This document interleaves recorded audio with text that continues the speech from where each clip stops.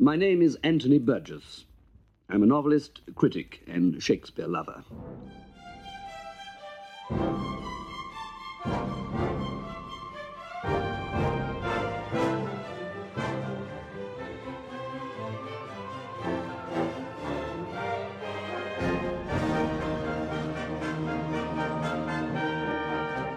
The International Anthony Burgess Foundation podcast, Episode 2, Burgess and Shakespeare.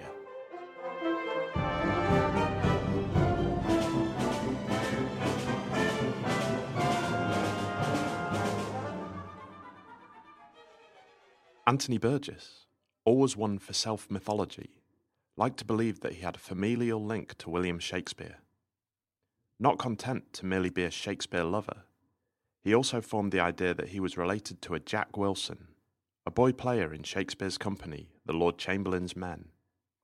The historical Jack Wilson is reported to have sung the ballad "Sigh No More, Ladies" in Much Ado About Nothing, as stated in the first folio. Burgess's Jack Wilson had a much more bawdy biography. In Burgess's novel, Nothing Like the Sun, the character has one line, a commencement to baptize the newly built Globe Theatre with copious amounts of wine in nomine Kiddy Marvoli a Shakespeare. He is given more of a voice in Dead Man in Deptford, where he narrates his sexual trysts with Christopher Marlowe.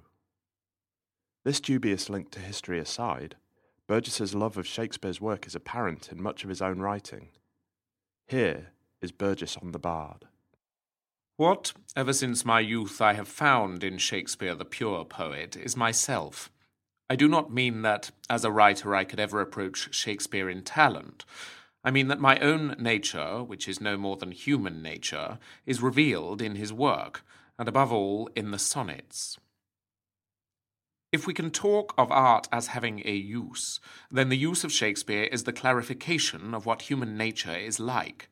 We are all will, and sometimes will in overplus. The supreme wordmaster found the words to tell us so, and what astonishing words they are. The influence of Shakespeare on Burgess's work can be seen in many ways, even discounting his famous Elizabethan novels Nothing Like the Sun and A Dead Man in Deptford. Characters such as Enderby, Kenneth Toomey from Earthly Powers, or even Burgess's own Shakespeare can be seen as Falstaff recast, witty but boastful bon viveurs for whom trouble is never far away. Further still, the figure of Shakespeare emerges over and over again in Burgess's fiction. Sometimes this is obvious, as in the Elizabethan novels, and sometimes humorous, as in Enderby's Dark Lady, and sometimes Shakespeare is reflected in the language. Burgess, like the wordmaster bard before him, stretches and manipulates language in much of his writing. His prose often reflects Shakespeare by way of James Joyce, as this extract from Nothing Like the Sun on the subject of love demonstrates.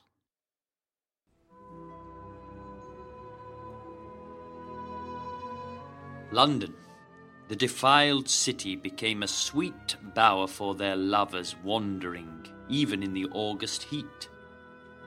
The kites that hovered or perched, picked at the flesh of traitors' skulls, become good cleansing birds, bright of eye and feather, part of the bestiary of the myth that enthralled them as they made it.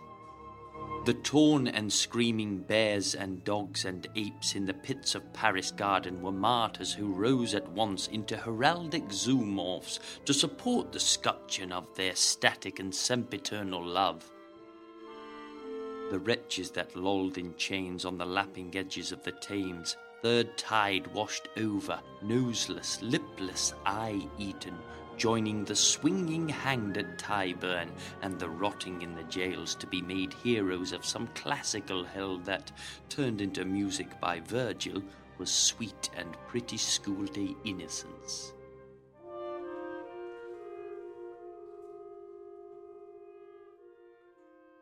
With his title of this novel, Nothing Like the Sun, lifted from one of Shakespeare's sonnets, Burgess intends to speak of the difference between the real man and the iconic artist.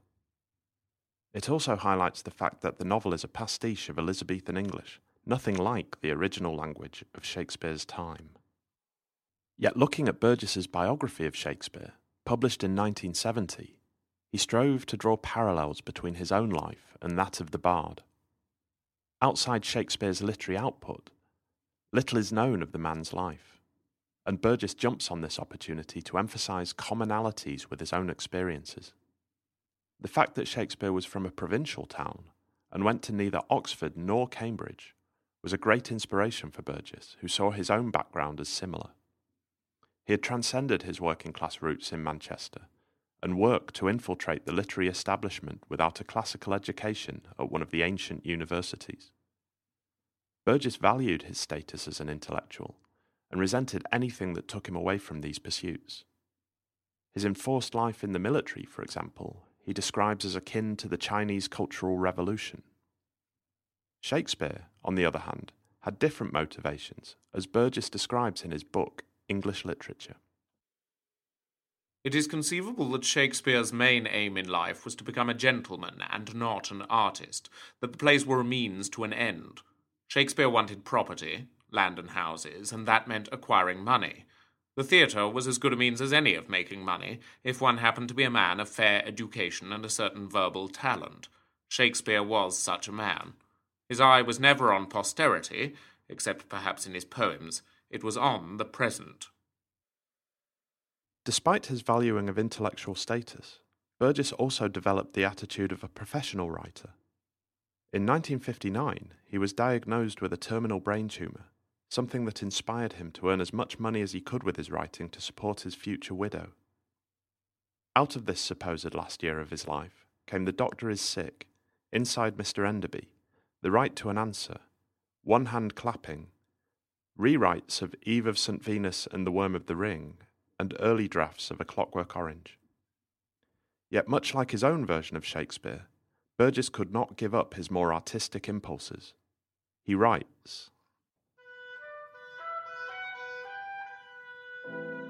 I was born with an artistic instinct. From the earliest part of my life, I tried to express this in the form of pictorial art, but my ambition to be the new Cézanne was frustrated because I discovered I was colourblind. I then tried to become a composer of music, but frustration came out of comparative lack of talent. I still write music, but no longer with the ambition of becoming Britain's Beethoven. Writing fiction is for me a kind of substitute for writing symphonies. I like sounds, musical or verbal, and I like organising them into patterns. I like shapes, forms, structures, and I find satisfaction in fashioning these in the only extended literary form that we have, the novel.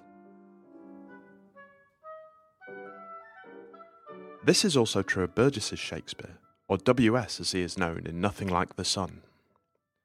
The character is portrayed as much more than an ambitious and mercenary social climber. He is depicted as a young man trying to make a living, but also trying to achieve sophistication in his art.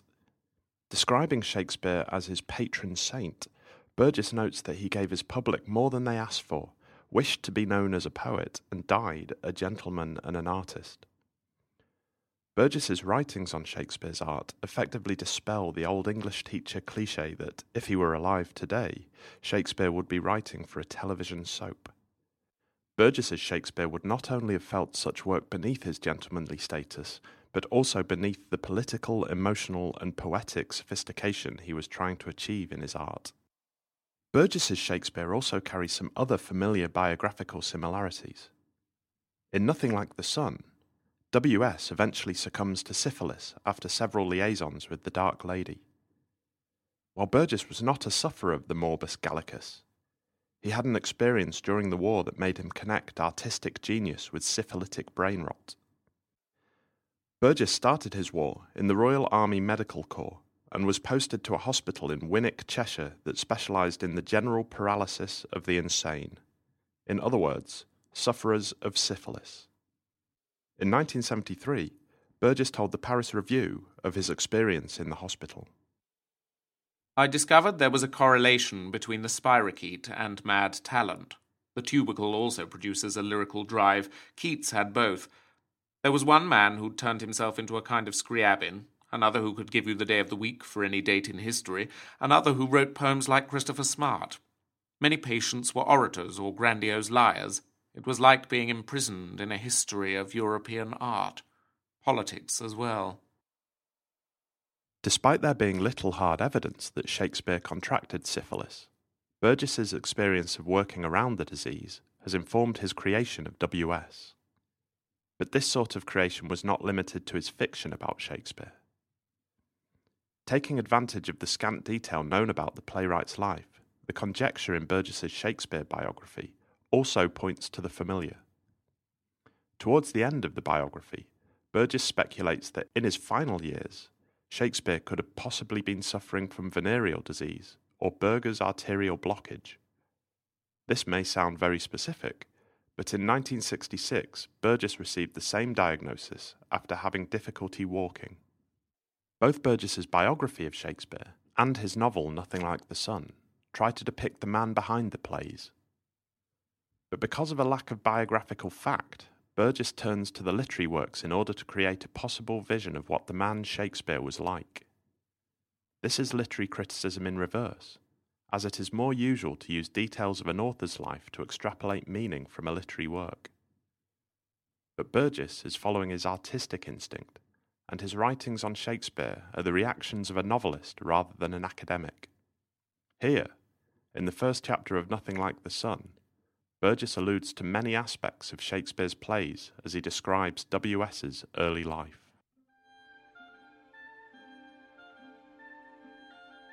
W.S. made a wry-pinched face flushing. A nipping English spring, he shrugged to say. He pulled his worn cloak closer about him as King Stephen in the song, a worthy peer indeed. But now Richard had finished and was tucking it away. He made little bellowing noises, his hands still there, and ran with Olympus' agility after pale-lashed, no-eyebrowed Anne. Pallor the endless winter's pale, sunless England, white ghosts coupling in watery light. Anne feigned to be frightened and ran, gleefully screaming towards the bushes. She looked back at her little pursuer, crying, "Boar, boar, bristly boar!" Then she raced full tilt smack into the bulky figure that emerged from behind the thick, warty oak bole. They all knew him. A palliard, some said, on Henley Street. A wild rogue, Jack Hoby his name was. Filthy shirt, old hat with broken crown. A true canvas climber or a freshwater mariner. He was far enough inland, sure. W.S. believed he had known the sea. He was, as ever, cup-shotten.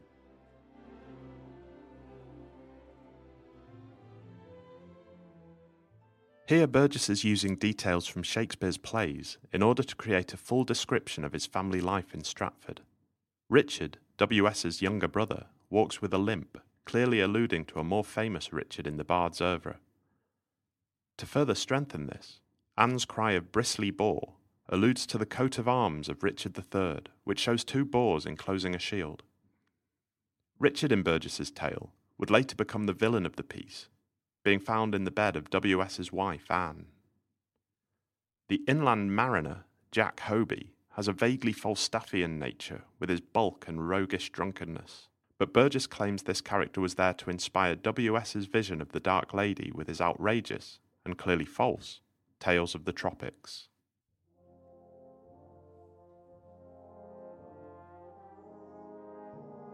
Oh, his young heart! Oh, the giddiness, the mad beating! He fell before her, fell at her golden feet. She raised him with strong arms of gold. They fell into swan's down behind curtains of silver silk. And there was the promise that when the moment came, and soon, too soon it must come, he would be possessed of all time's secrets, and his very mouth grow golden and utter speech for which the very gods waited and would be silent to hear.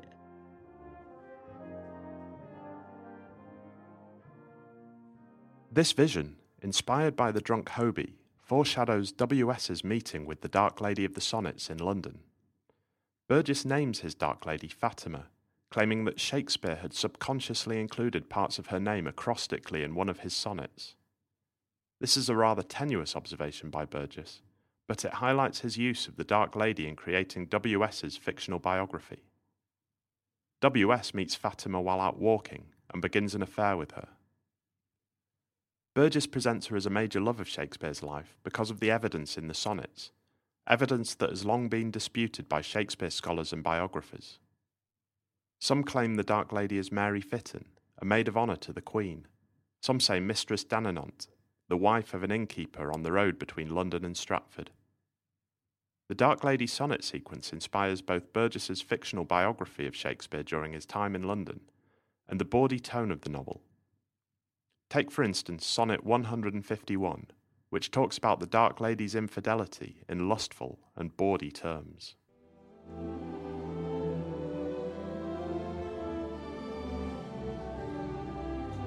Love is too young to know what conscience is, yet who knows not conscience is born of love? Then, gentle cheater, urge not my amiss, lest guilty of my faults thy sweet self prove. For thou betraying me, I do betray my nobler part to my gross body's treason. My soul doth tell my body that he may triumph in love. Flesh stays no farther reason, but rising at thy name doth point out thee as a triumphant prize. Proud of his pride, he is contented thy poor drudge to be, to stand in thy affairs, fall by thy side. No want of conscience hold it that I call her love, for whose dear love I rise and fall.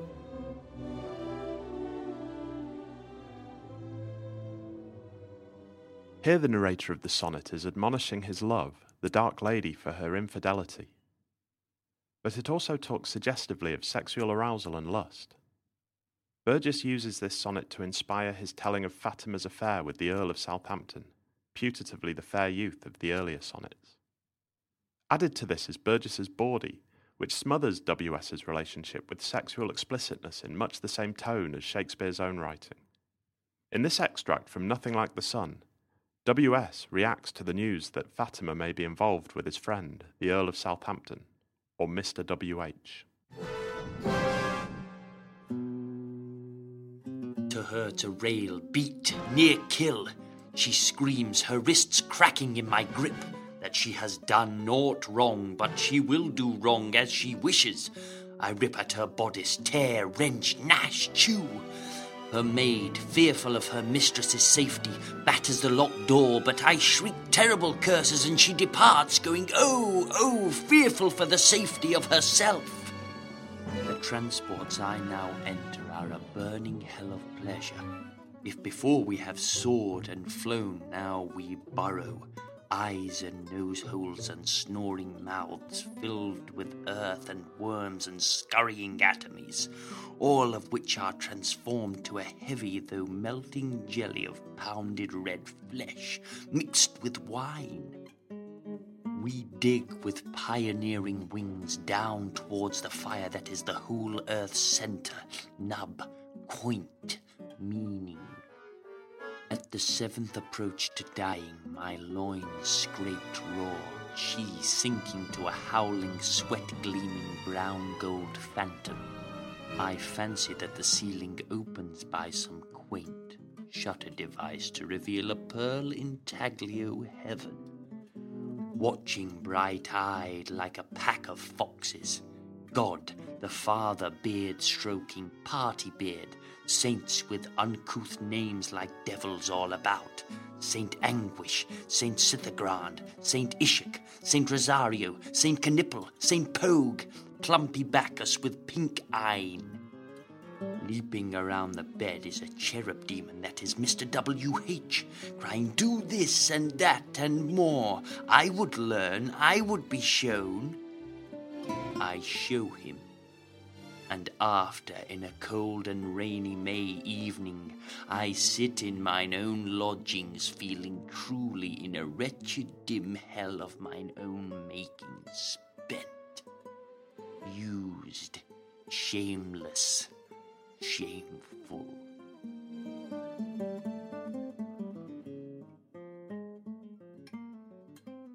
The biography of W.S. in Nothing Like the Sun is not only influenced by Shakespeare's own literary output, but it's filtered through a unique narrator.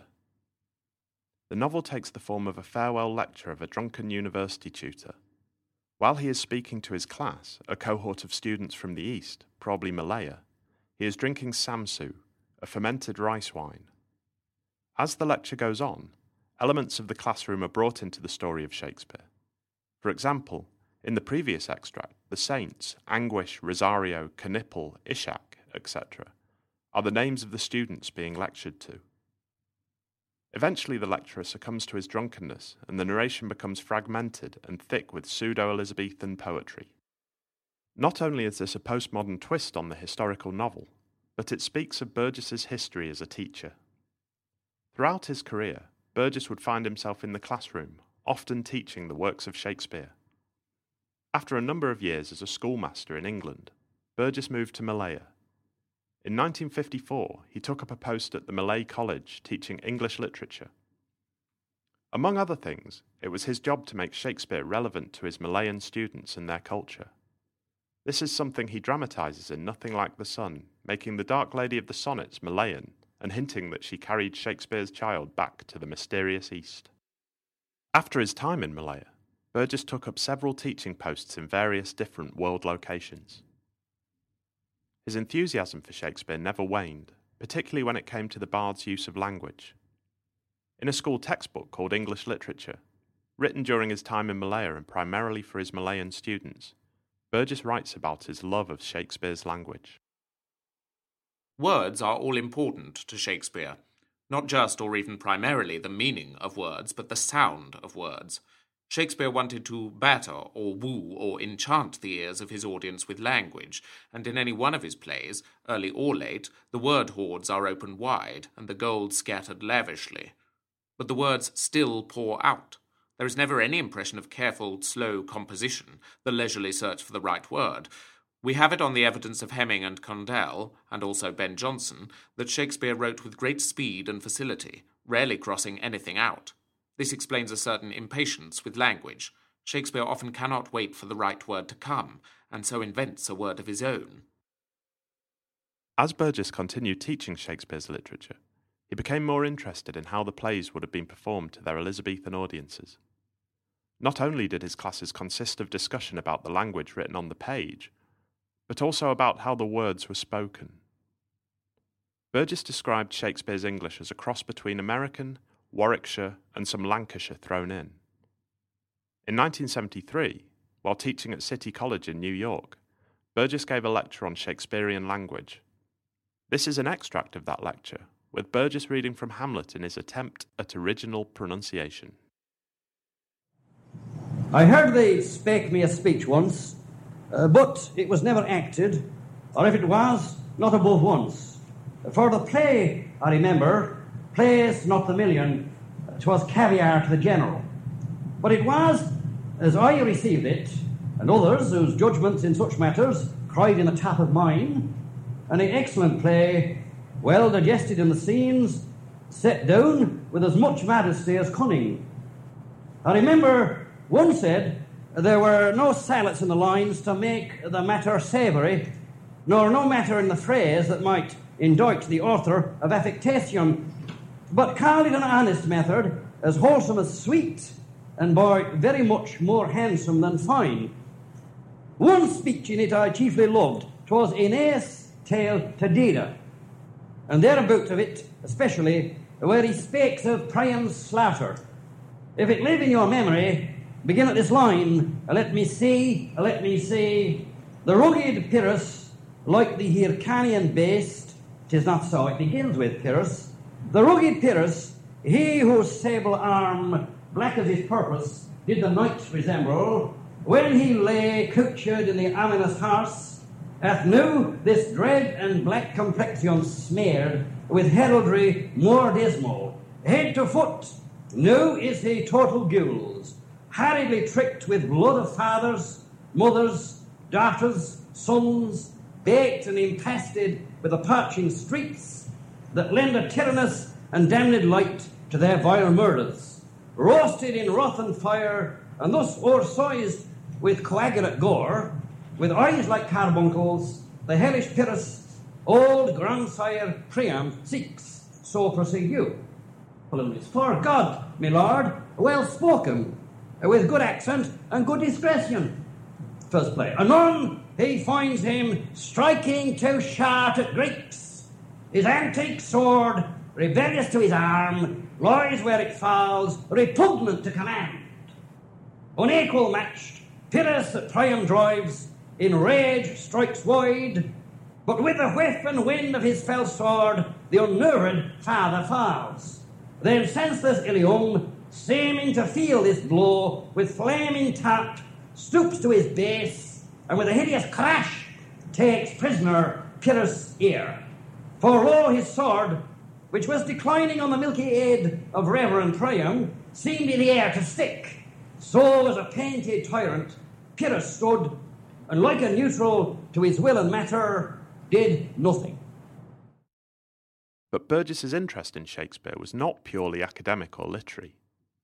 In 1967, Burgess was approached by Warner Brothers to write a Hollywood musical based on Shakespeare's life.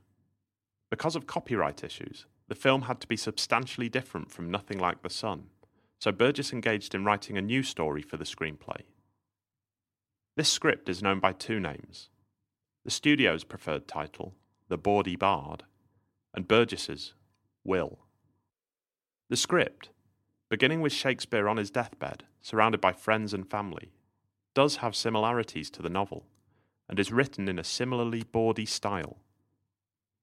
From the initial scene, the screenplay is then told in flashback, detailing events from Shakespeare's life, including his friendship with the Earl of Southampton and his love affair with the Dark Lady, here called Lucy. It also includes aspects that would later become familiar through Burgess's Christopher Marlowe novel, A Dead Man in Deptford, such as the rival playwright and the spies, Polly, Fraser, and Skeers. The action, following Shakespeare's life in both Stratford and London, is intercut with songs by Burgess himself, such as this, Shakespeare's Boys.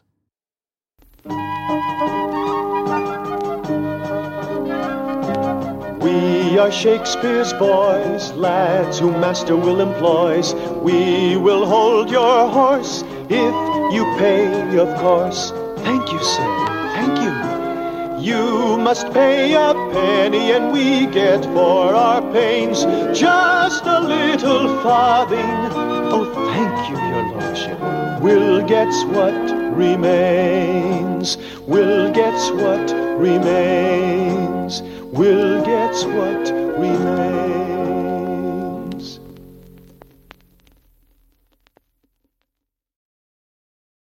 This film project never came to anything because of a change in management at the studio, but Burgess claims it was set to star Maggie Smith as Anne Hathaway, and her real-life husband, Robert Stevens, was to play Shakespeare. Burgess's musical version of Shakespeare's life would, in 1979, mutate into the score for Mr. W.S., a ballet on the career of William Shakespeare. Here the compositions were a much grander affair, as this extract shows.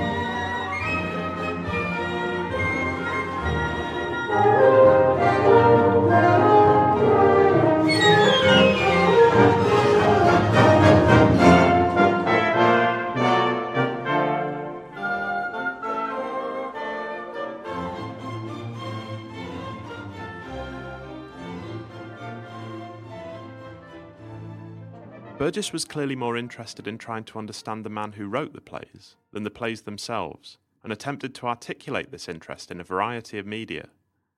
In 1970, Burgess wrote that given the choice between discovering an unknown Shakespeare play or one of Will's laundry lists, he would plump for the dirty washing every time. It was important for Burgess to claim some sort of ownership over Shakespeare, to make the bard his bard. Often, Burgess deliberately mixes Shakespeare with a thinly veiled cipher of himself. For example, the university lecturer who claims his life of Shakespeare is ventriloquial. There is an even more overt example of Burgess blending his own character with that of Shakespeare in the novel Enderby's Dark Lady. Inspired by the failure of Burgess's film script, it tells the story of the dirty poet Enderby as he attempts to write a stage musical that has many similarities with the bawdy bard.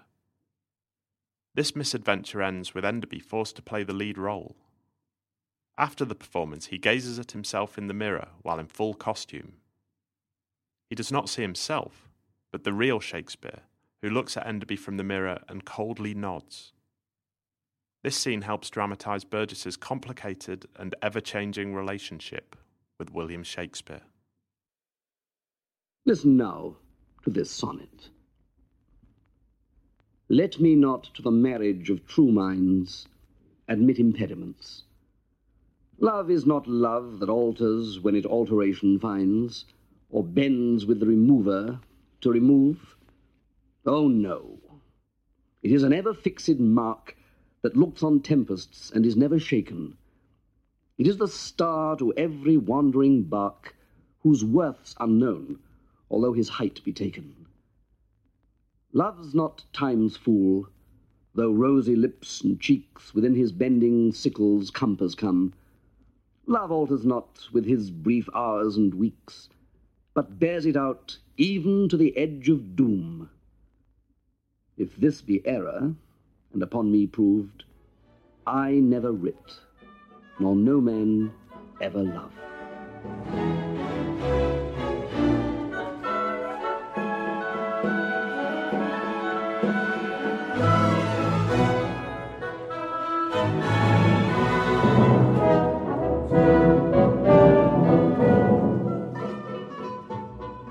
The International Anthony Burgess Foundation podcast was written and presented by Graham Foster.